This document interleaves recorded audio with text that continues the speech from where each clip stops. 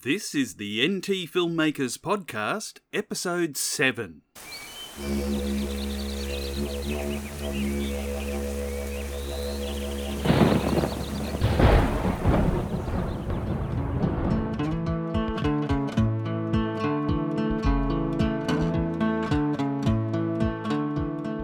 This is the NT Filmmakers Podcast, where we talk to filmmakers and creatives from the Northern Territory of Australia about their projects, their experiences and their challenges. And now, here's your host, Steve Archer. Welcome everyone to the NT Filmmakers Podcast. This is the first of a series of special episodes leading up to the first milestone for the NT Filmmakers Podcast, our 10th episode. In this episode, we'll be hearing some of the script readings from the recent NT Filmmakers Network meetup. These readings were recorded live at the meetup and showcase the amazing talent we have in the NT. We'll be featuring more readings in episode 8, so consider subscribing to get the episodes as soon as they're available. The meetup was sponsored by Castaway, the only talent agency in Darwin. Some of you may remember we spoke to Sarah Price from Castaway in episode 3 of the NT Filmmakers Podcast. If you'd like to join Castaway, or you're looking for talent for your next production, you can contact them at cooey@castawaynt.com.au. So sit back and relax. I hope you enjoy the show.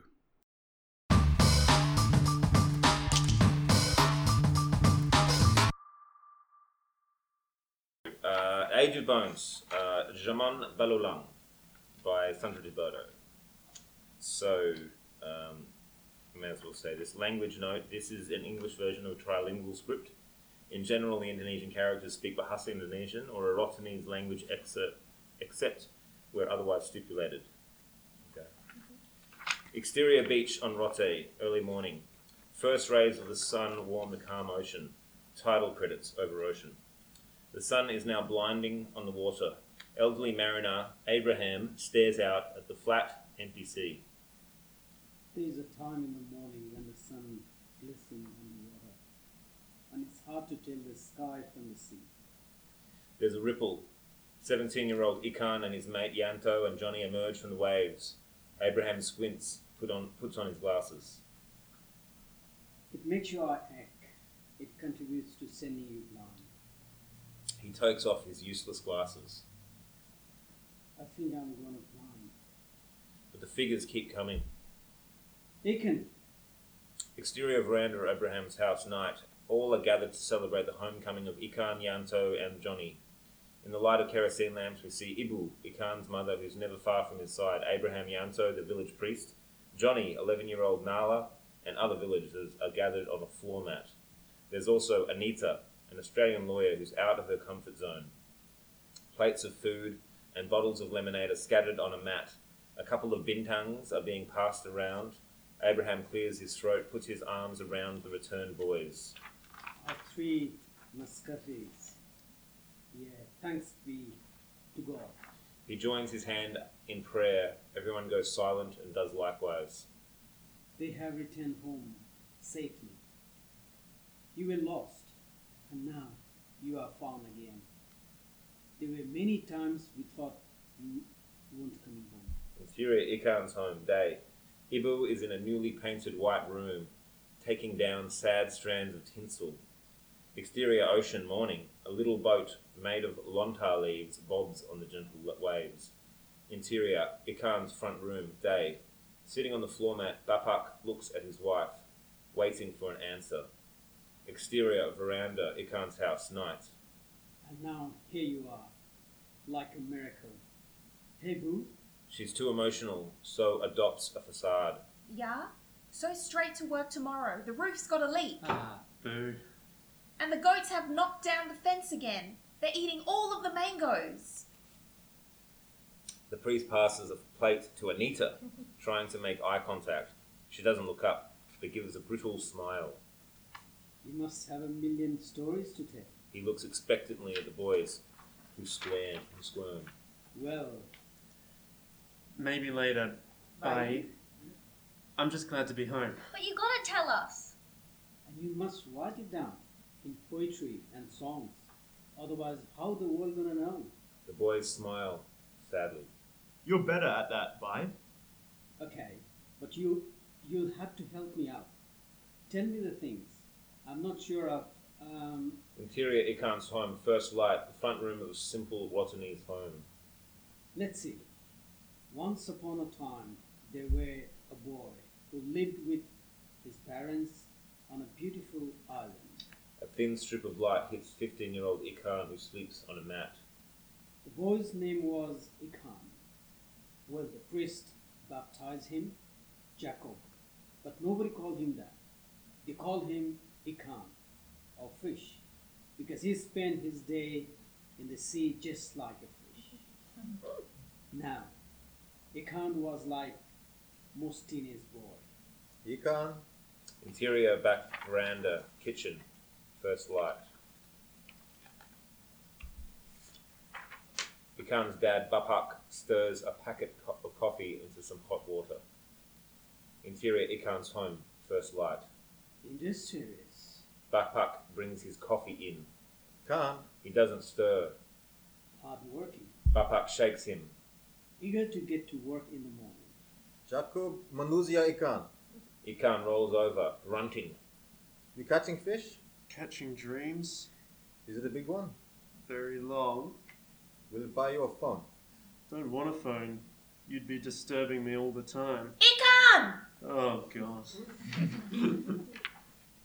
Ikan covers his head with his sarong. Wake up, lazy bones! Ibu enters the front room with a package. She rattles the bag next to his head that makes him spring to life. He checks the contents. He's disappointed. Where's the chicken? You ate it all. So there's only rice. Yep, until you bring me a fish. And here's that number. Send me a message if you're gonna be late. I won't be late. Use Yanto's phone. I won't be late. I'm tired of it, Khan. Defeated, he pockets the number, looks around for his shoes at the front door where Bapak sits, sipping coffee. Where's my shoes? Outside where they belong. The goats will eat them. Don't wear them inside. Don't feed them to the goats. Ikan! Please, please don't feed them to the goats. Well, not without sauce. Ikan flicks some rice at his dad as he passes. Bapak slaps his son's ass. Go on, get your mother a fish.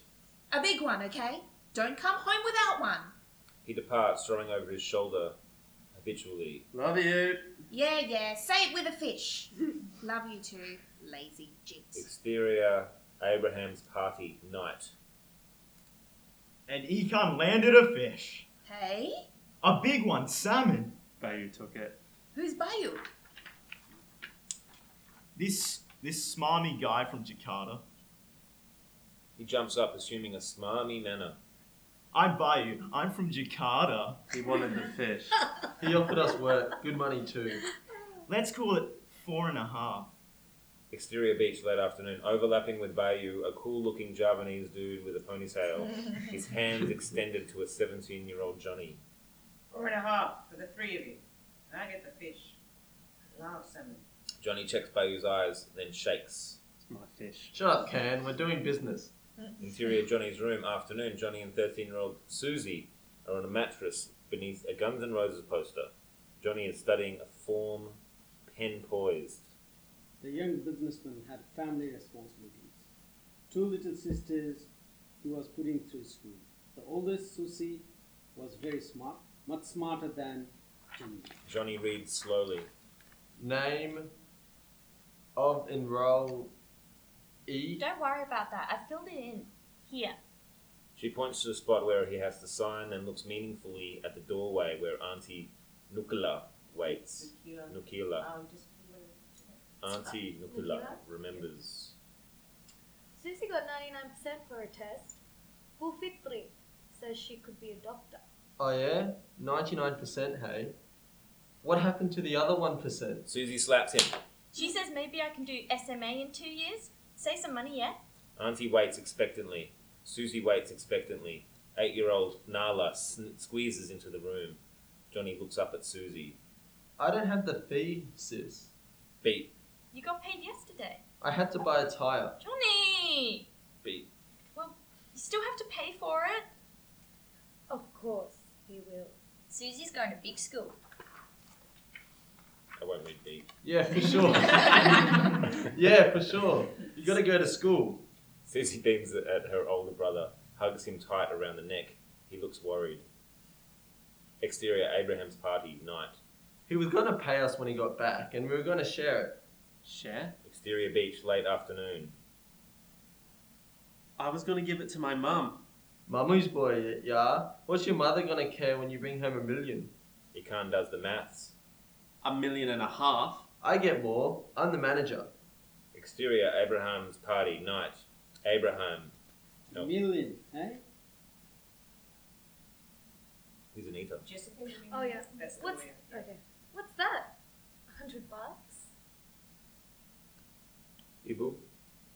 But for what? Didn't you ask him? Just a few days' work on a boat. Bit of cargo came in from Jakarta. I need it moved. Knew it sounded fishy.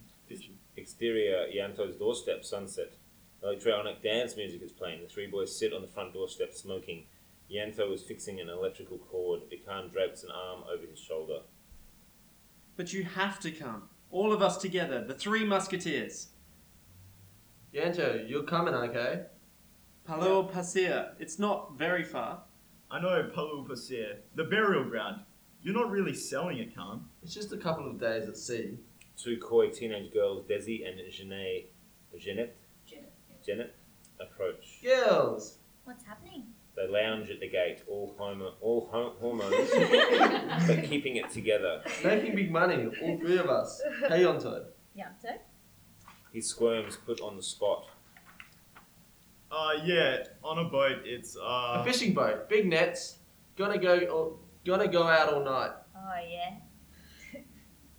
Desi grabs her friend's arm. Let's go.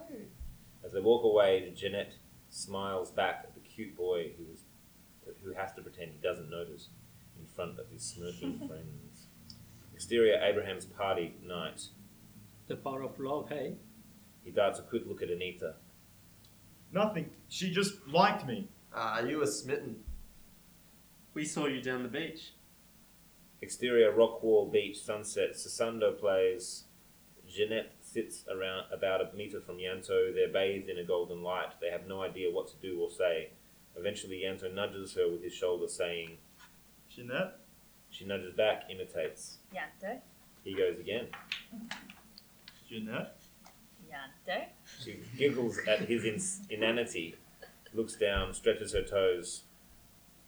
Yanto's gazing at her adorable cheeks. I won't be long, okay? He leans in to kiss her. Ikan and Johnny smother laughs from behind a rock. Exterior Yanto's doorstep, sunset. You gotta come now. You can get her something nice. Johnny jumps up. Right, supplies. How much you got? They search their pockets for scraps of money. As Ikan drags out his cash, he finds a note with a phone number on it. He hesitates, puts it back in his pocket. Exterior Abraham's party, night. Ikan is studying the tattered old phone number. I wish you'd called me. He looks at his mother, folds the note up. Yeah. Interior Ikan's house, night.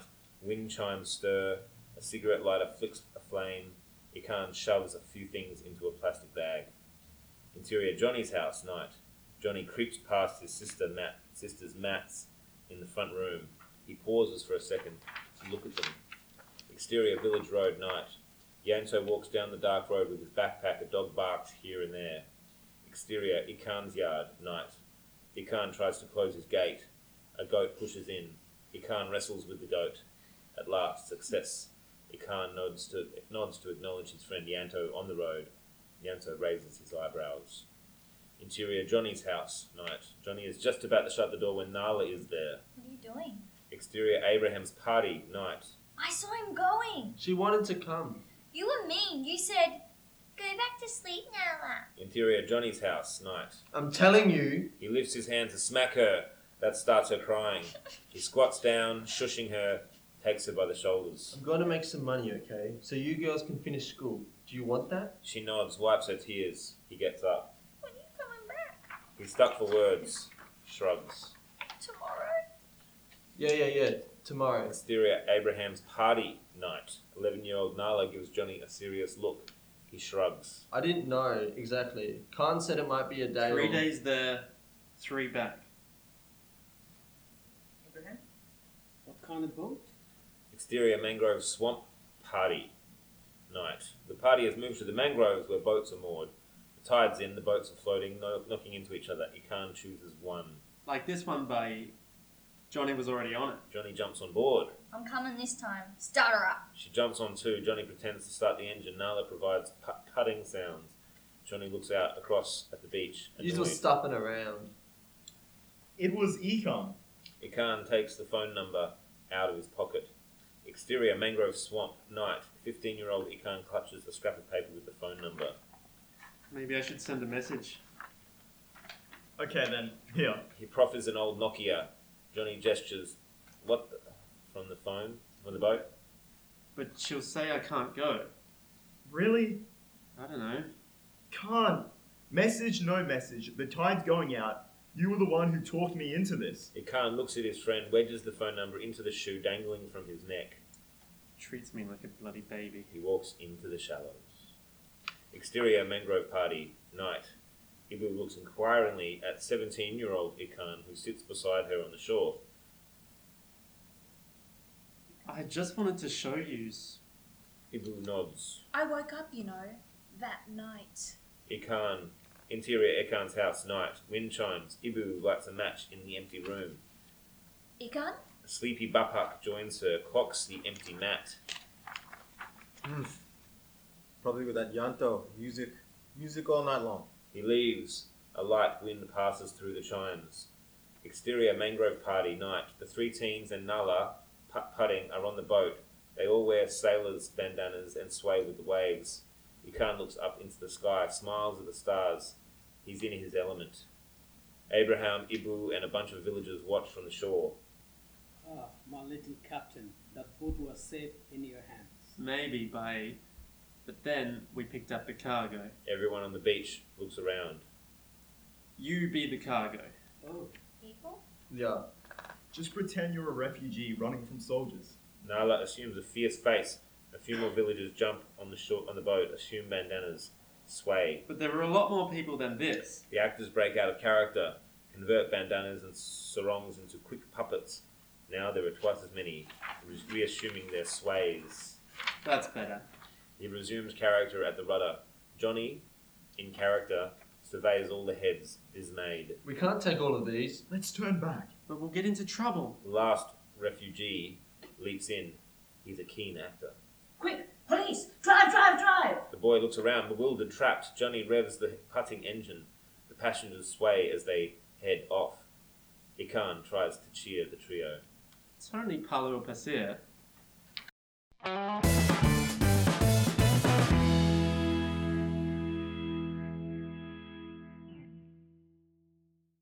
Anima, exterior beach. A crescent moon rises over the ocean. The light dances upon the waves, liquid mercury. A silhouette moves and changes shape, eventually separates into 2 bodies. Amania, 19, and Destro, 25, are kissing on the sand. Destro tries to undo her blouse. I can't wait anymore. Amania pushes him away. Not until we're married. Otherwise, it's not right. Don't you love me? Of course I do. I'm here with you now. Isn't that enough? Destro takes a swig of his arak. He offers it to Amania, but she shakes her head. She takes a cigarette from Destro's packet and lights it. Amania lies on her back and inhales as she stares up at the moon. Isn't the moon beautiful? Everywhere I go, she was always there, watching over us. Destro doesn't look up. He is staring at Amania's knees, uncovered by her dress. He places his hand on her knee, gently swirling his index finger. We have been engaged for 6 months already. His arm moves down her leg and she brushes it away. You are my princess, Saman. Destro takes another swig and swiftly sits on top of Amania, kissing her passionately. He takes her hands and holds them above her head. She kisses him back, swept up in the passion again. You know you want me. Then... Yeah, but he's whispering, right? Oh, okay. know you want to. You know. Then Destro starts to pull up her dress. What are you doing? Destro starts to pull down her underpants, and Amania squirms free to pull them back. Stop it, Destro. I told you already. Suddenly, he slaps her across the face. You should respect me. Amania is in a state of shock. Tears well in her eyes. I don't want to hurt you. Destro starts to pull open her blouse, even breaking some of the buttons. Close up on Amania's eyes reflecting the moon above. An eagle flies overhead, crossing the moon. Should be a bat. Amania closes her eyes like she is giving in. A tear falls from her eye to the sand. The wind picks up. We hear the sound of a zip opening. Amania's eyes shoot open, revealing a wild cat's eyes. She hisses. Destro looks up as she scratches his face viciously, her nails now like claws. Destro jumps off Amania, blood seeping from the wounds across his face. You crazy bitch! Destro steps back and pulls his pants back on. Fuck you, slut. Destro spits on Amania and she falls back to the ground. She stares up at the sky again, her eyes back to normal as she catches her breath. Destro's bike motor growls to life. He tears away as Amania remains on the sand, eyes locked to the moon. Above, the moon watches it all. The sound of a key unlocking a door. Cut to interior Emma's home. The front door opens and Amania enters, frail and exhausted. Her head is hung low, her face bruised. She holds her blouse together. In the next room, Amania's mother, Mama Lily, 40, sits at her sewing machine, watching a loud Indonesian soap opera on the television where a young lady is crying melodramatically. Aman, why are you home so late? Where have you been? Amma stands in the doorway, but it is too dark for her mother to see her face. There's static on the TV suddenly. Sorry, Mum. All the buses were finished and I had to walk home. What? Are you crazy? Sorry, how did I say the name? Amania. Amania? A woman should not be walking the streets in the dark alone. Anything could have happened to you. The closer Amania comes, the fuzzier the television reception, until the signal is just static. Amma turns away, trying not to let her mother see her bruises. While you were out with your boyfriend, I needed help cleaning the house. You always promise me and you never do it. Mama, I'll do it tomorrow. Wait until you have children and they treat you the same way as you do to me. While her mother keeps talking, Amma slinks into her bedroom silently and closes the door. You know about karma? You always speak about it, but do you know what it means? Interior Amania's bedroom. Amania gets changed out of her torn dress and falls into her bed. Her cat, Maya, jumps up onto the bed and nudges its head against her, purring. Hello, Maya. Amania strokes the cat and holds it against her chest and begins to sob quietly, but no tears come out. Suddenly, Lily opens the door. What's wrong with you, Emma? I am talking to you and you close the door on me. Please, just leave me alone. You cannot just ignore your mother. I brought you to this world. I give you life, but you never listen to me. Amania looks away and Mama Lily now sees the bruises. Miss Cargo, what has happened to you? Mama Lily comes closer to Amania and gently touches the bruising of her face. Amania flinches but says nothing. She tries to get up, but then collapses into her mother's arms. Lily embraces Amania as she trembles with tears. Interior bedroom later. Smoke curls from an incense stick. Amania sleeps in her bed with Maya curled up next to her. A candle burns. In the darkness, Amma's forehead emits a gentle glow. Cut to interior zoo, night. Amania is crouching inside a small cage. She touches around all walls of the cage, but it is solid shut. She feels the urge to scream, but cannot make a sound. She begins to breathe heavily, panicking. Through the bars of the cage, a strange animal approaches. It resembles a white cat, but has an owl face with one green eye and one red eye. From its rear is a bushy fox-like tail. Amma turns her head to one side, and the cat does the same, as if mirroring her. Amania notices an Egyptian ankh dangling from the animal's collar. She is surprised to find that she is wearing the necklace around her own neck. When she looks up, the animal is gone. Amania Amania uses the key in the lock and the door of the cage opens. She steps out cautiously. She is surrounded by cages. It is a zoo full of wild animals. As she walks, she is watched by the animals still in their cages. She starts to run until she comes to a wall that she climbs over.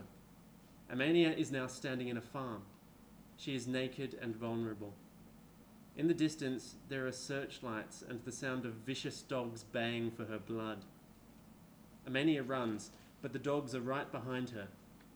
Blood rushes through her veins. She trips and falls, but continues to scramble through the undergrowth, crawling on all fours. The barking of mad dogs echo in her unconscious. Finally, she comes to a wild forest on the edge of the farm. As she enters, she becomes a wolf, leaping through the forest. The dogs and spotlights continue to chase her.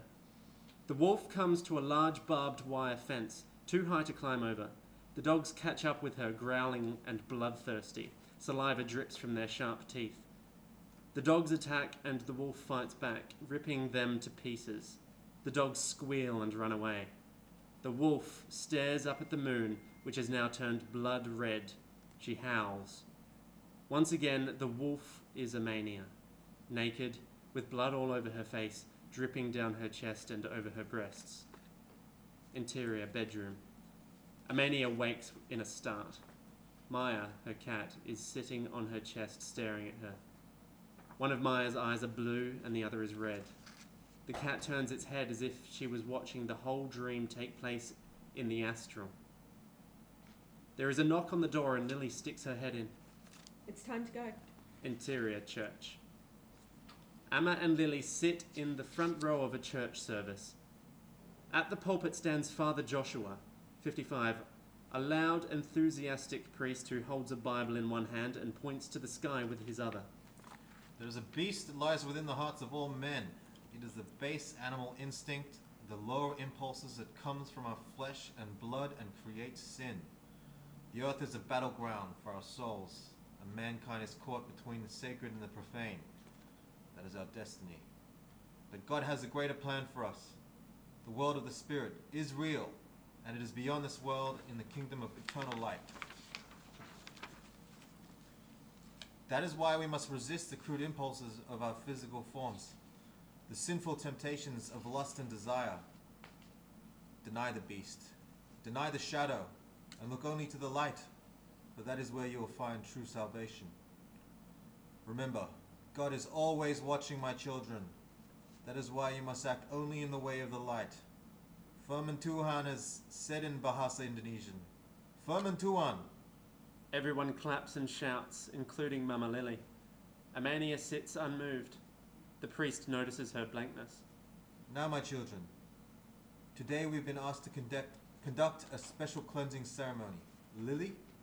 Father Joshua points towards Amania and Mama Lily. Everyone in the church looks to them.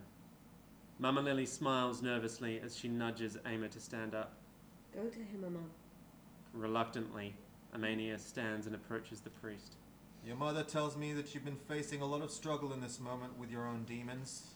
We will help relieve you from this evil, this pain, the darkness.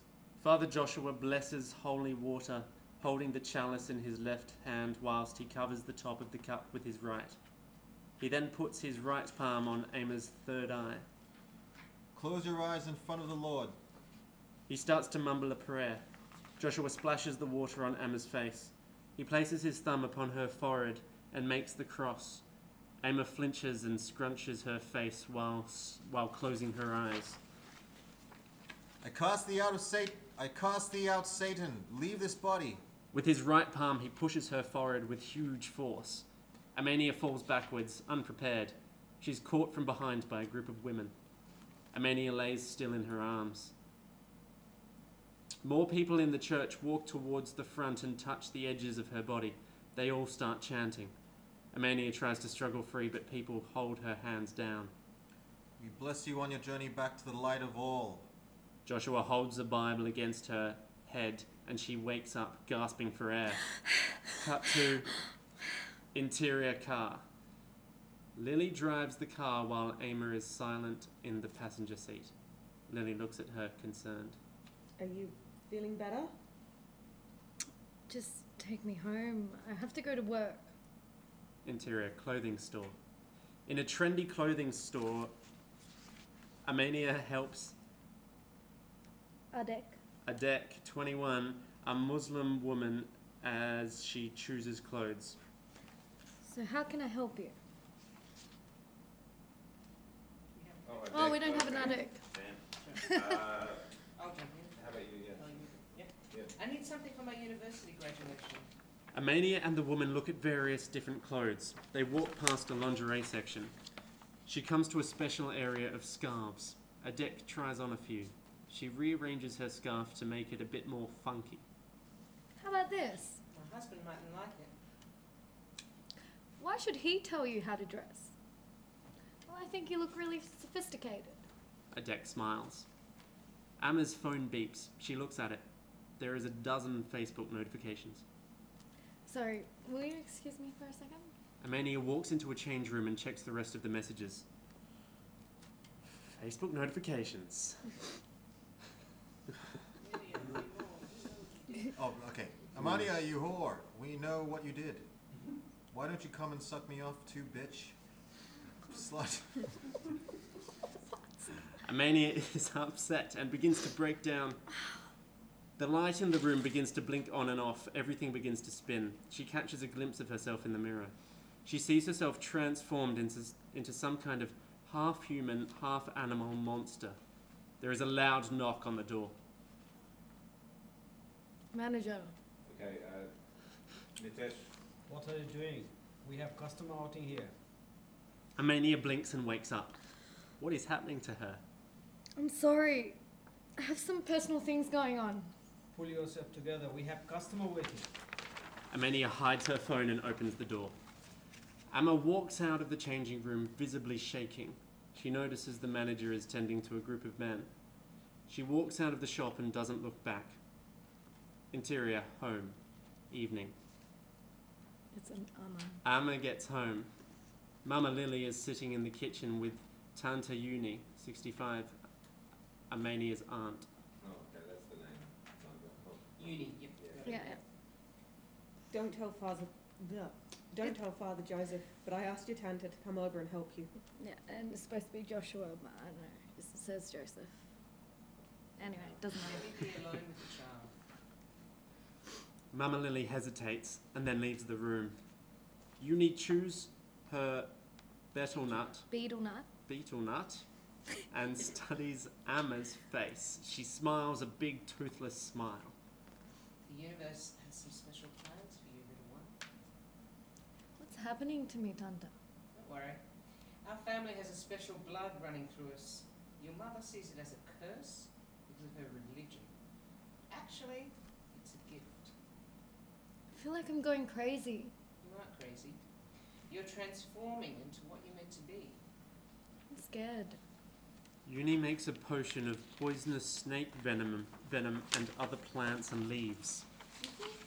The caterpillar gets scared when it's making its cocoon, or something like that. When it is making its cocoon is about to become a butterfly, or the seed that's about to become a tree. Uni eats betel nut with lime powder and then spits in it before passing a cup to Amania. Amma doesn't want to drink it, but Uni holds it out closer, looking her dead in the eye. This is serious. Everything has to change. Otherwise, nothing would be able to grow. That's the way it has always been. Amania closes her eyes and swallows the tea grudgingly. Rest now, little bird. Let the medicine do its work. Uni places her hands over Amania's face and closes her eyes. Your ancestors are watching over you. In the morning, you'll come back to unity. Interior, bedroom. Amania is lying in bed. She begins to toss and turn. She is woken by the beep of a text message. Destro's message. I never said anything about you. Don't be so paranoid. She texts back. Then why am I getting harassed suddenly? Why do you think it matters? Who cares?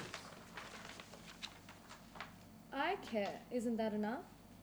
Amania waits, but he doesn't reply. She tries to go back to sleep, but she can't. She gets up and opens the window.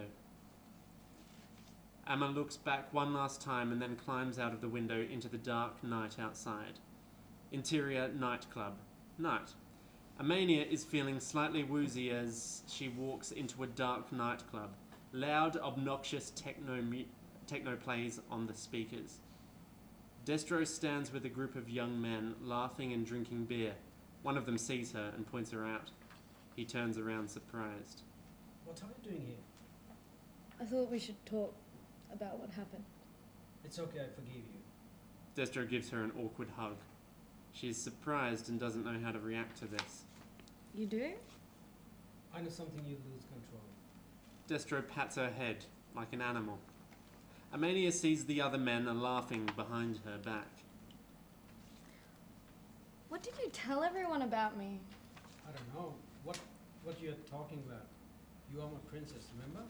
She hears whispers as if she has a psychic window to their thoughts. You're lying. No, I'm not. I can tell. You told them I was a slut, didn't you? You are acting crazy again. Calm down, Amma. She looks back at Destro angry.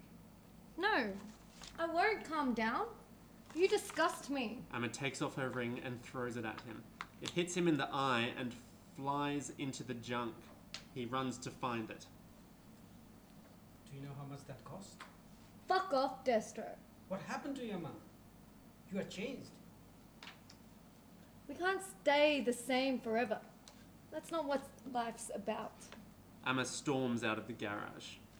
Exterior streets to a nightclub. It's alright. It's alright. I'm taking notes. Exterior streets, twilight. The sun is setting over the dusty horizon of the city.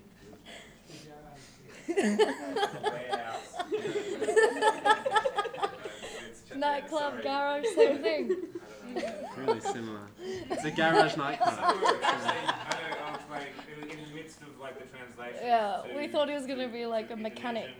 We've actually made all the latest versions in the bar, so I tracked this is the last English version. Oh yeah. Anyway, it's alright. Keep going. Exterior streets, twilight. The sun is setting over the dusty horizon of the city. Amma walks through the dirty streets dazed, as if she has been poisoned.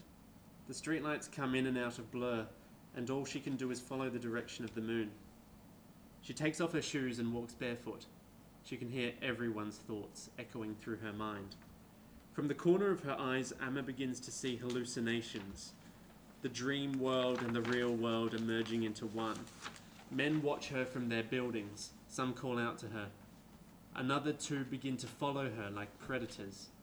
She can see their dark souls circling around their hearts, lust in their eyes. She hisses at them like a snake about to strike, scaring them off. Behind her, a series of animals are following her. A cat, a wolf, a snake. She catches sight of herself in a shop window and she is a monster, hair bedraggled, black shadows under her eyes, strange feather-like protrusions from her back, claws on her hands. She keeps going. Exterior, beach, night. Amma arrives at an ocean and stumbles down onto the beach. She looks up at the stars in the sky above her and the moon which outshines them all. Amma places her hands into the sand.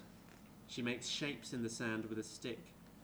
Cosmic hieroglyphs like crop circles that seem to glow with phosphorescence. Big word.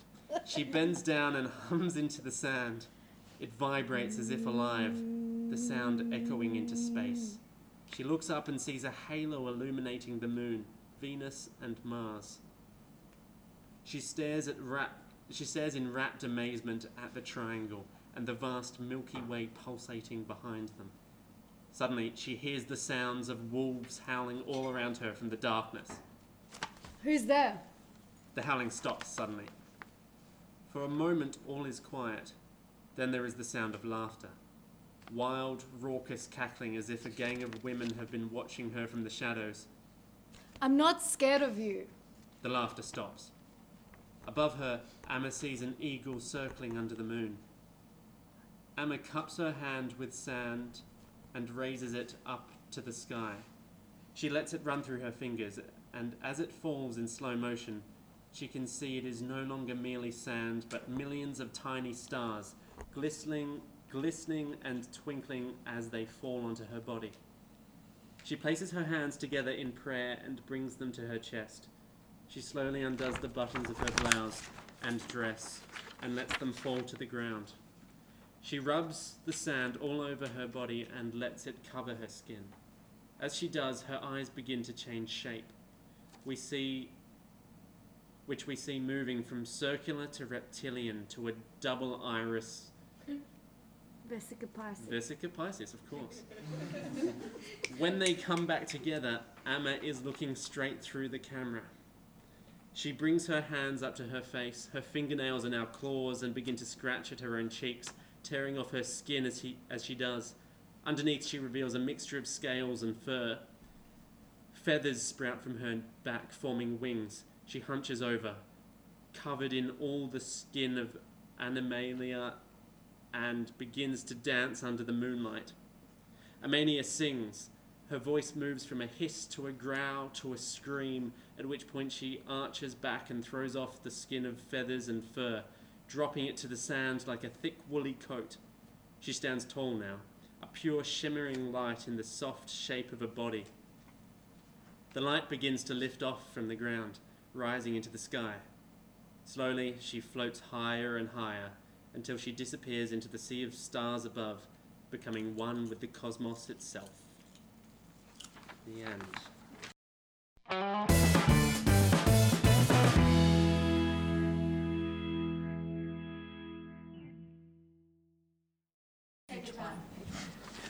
Robber in a Bar by Sean Guy. The bar is shut for the night. Both bartenders look tired. Their uniforms are grimy, are in the middle of packing up, washing glasses, etc. Bartender 1 is standing closest to the till and is the more experienced of the two, the shift manager. The two bartenders are in the middle of packing up the bar after a long, tiring shift. Both are visibly exhausted, putting the last few glasses away from the drying rack, wiping down the benches. Scene begins with the criminal appearing from the bathroom and walking towards the bar. Excuse me, sir, you can't be here. I can be wherever I want. Oh, fuck. We don't want any trouble. Neither do I. Empty the till. Oh, I just locked it. So open it. I don't want to shoot you, but I swear to God I will. What can I do? Stay out the fucking way. Actually, make me a drink. Just do what he says. What would you like? Got any good scotch? We have Grant's and, Monkey Shoulder, and the house is Johnny Walker Red Label. I'm gonna ask the question again. Do you have any good scotch? I'm talking like single malt. How do I tell how many malts there are? Fucking hell. Just look at the labels. Something over 18 years old, preferably. I can't see any. Would they be out the back? And what the fuck is taking you so long? I can't find the key. Oh my God, just put through a fucking sale. For what? For anything. It's just to get the till open. Oh, right. Good thinking. Just do Coke. That's $4.50. What? Sorry, just a habit. What are you doing now? Refunding the sale. I don't want the till to be out. I have news for you, pal. The till is going to be out. Empty it. Oh, yeah, of course. Well, at least if I refund the sale, the stock levels won't be out. I don't want to look like we have 8 bottles of Coke in the fridge when there's actually 7, and the boss will... Just do it. Have you found anything yet? What about Jameson? It's got a nice green label. That's an Irish whiskey, you moron. Forget it. We'll just do a cocktail. Looks like we have the time. Can you make a Japanese slipper? Of course. Great. Get a move on. What are those? Recipe sheets. You need a recipe sheet for a Japanese slipper. It's only got 3 fucking ingredients.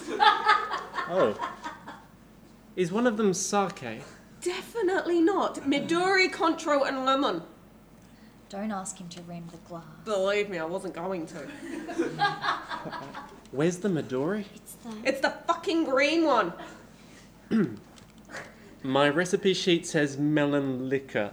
Just figure it out. Are you done yet? Almost. There's a fair bit of caching today. I think... Oh shit, I'm so sorry. I'm just going to pick this up. I'm going to prison. You know what? New plan. If you two aren't both done in 3 minutes, I'll shoot you both and then me. We're doing the best we can. It's hard to relax in these circumstances. Anyway, you're getting the drink for free, so don't complain. For free? The drink is going to cost me everything. I'm sorry. I'm not good with cocktails. I'm a teetotaler. Teetotaler. Teetotaler? Oh, that's the one. You're telling me you're a bartender who doesn't drink? Well, I need the money. So, how much of each? An ounce. How do I measure an ounce? It's 30 mil, a standard... just tip it all in, I don't even care anymore. Great. This time you said the same as the recipe sheet. Combine the ingredients into the shaker, then shake with ice. And kid, honestly, how fucking old are you? Don't look at him. That's so fucking weird. Answer the question, man. Is he underage? Well, I'm 18, all right. Of course you are. Your RSA was probably the first test you ever took. I take tests all the time. My exams are in 2 weeks. You're still at school? Don't answer that. So, Mr. Gunman, if you don't mind me asking, how did you get in here?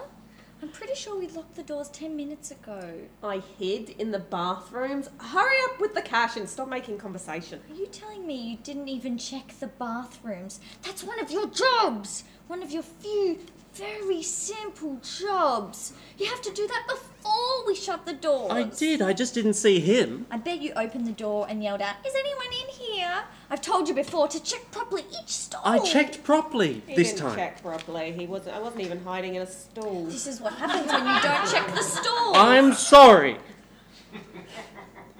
Do we have crushed ice? It's possible to make crushed ice. All you need is one ingredient and you crush it.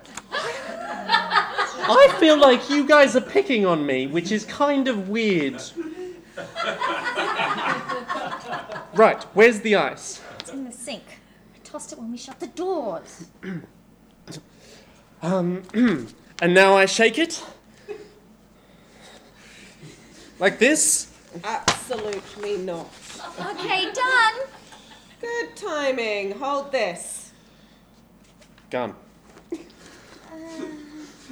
Criminal swaps the gun for a sack of money, swaps the sack of money for the cocktail shaker, then puts the shaker down. A shot of the criminal rolling up his sleeves, close-up of right sleeve, close-up of left sleeve. Criminal starts shaking the shaker properly.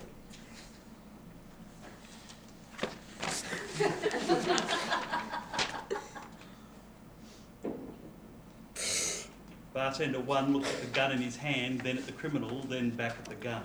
How do you remember everything about cocktails? They always have such stupid names. I can never...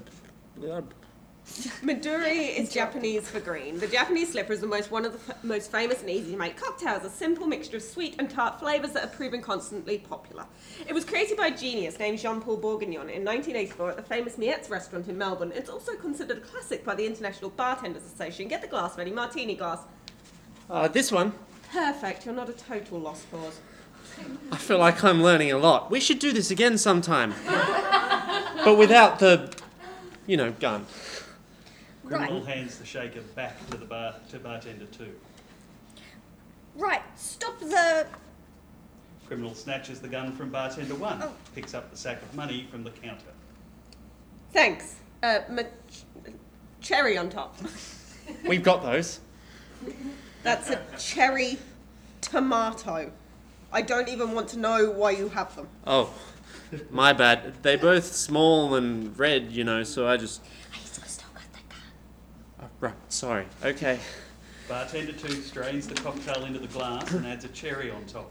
Hands it over to the criminal. Well done, I guess.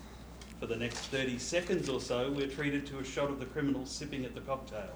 He and both bartenders continue to exchange awkward glances. Bartender 2 checks his phone, scrolls through Facebook, puts phone back in his pocket. Bartender 1 starts wiping a glass in classic bartender style. This is pretty good. Thanks. That means a lot to me. Alright, so before I leave, I have just one more thing to say. I'm actually a friend of your boss. He sent me. This is kind of an undercover boss thing, so don't call the cops the second I leave or anything stupid like that. You know our boss? Sure, me and Mr. Shit. Mr. McMahon, the owner. Yes, Mr. McMahon, that's it. We go way back. We've been friends for years. He asked me to do this to see how you'd react under pressure. I think he's going to be very disappointed. But at least we know where we need you to improve. For example, you need to learn a few simple cocktails. What about the recipe sheet? Yes, idiot. And you need to be not so nervous. In fairness, I was under a lot of pressure here. Circumstances notwithstanding, you dropped a bag of money and tried to charge me for opening the till. A lot of pressure. Would you like us to put the money back, sir? The what? Oh, no, that's okay. You're going to keep it. Obviously he's not going to keep it. He'll probably just deliver it to Mr. McMahon. They probably hang out all the time. They've been friends for years.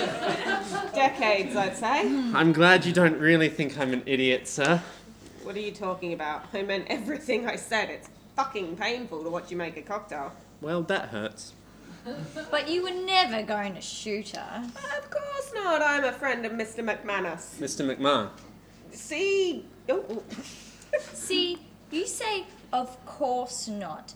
But you were acting it really well. Like, I was genuinely scared. You were pretty convincing. And the gun is amazing. Oh, hang on, don't. Oh. Hard cut to black, roll of credits. Bartender 2 pulls the trigger. There is a loud gunshot and sounds of shattering glass. Sounds of criminal calling bartender 2 an idiot. As bartender 1 shouts and screams in his face.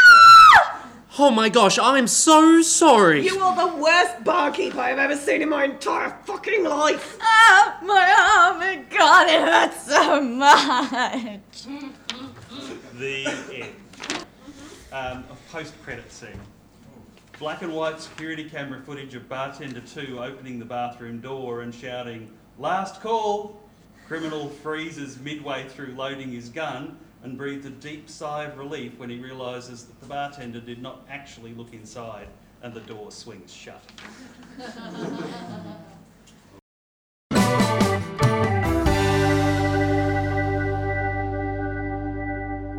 The NT Filmmakers Podcast is proudly supported by The Hive, a creative co-working space for Darwin film and creative industry professionals to create, collaborate, focus and network with other filmmakers. The Hive is centrally located at 1 Pavonia Place, Nightcliff. For bookings and more information, email screenhub@undergrowthproductions.com.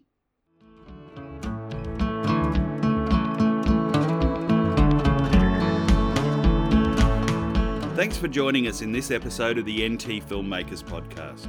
Don't forget to subscribe to keep up to date with the latest information and most informative interviews about all things filmmaking in the Northern Territory. You can find the show notes for this episode at www.untolddigitalmedia.com.au/podcast.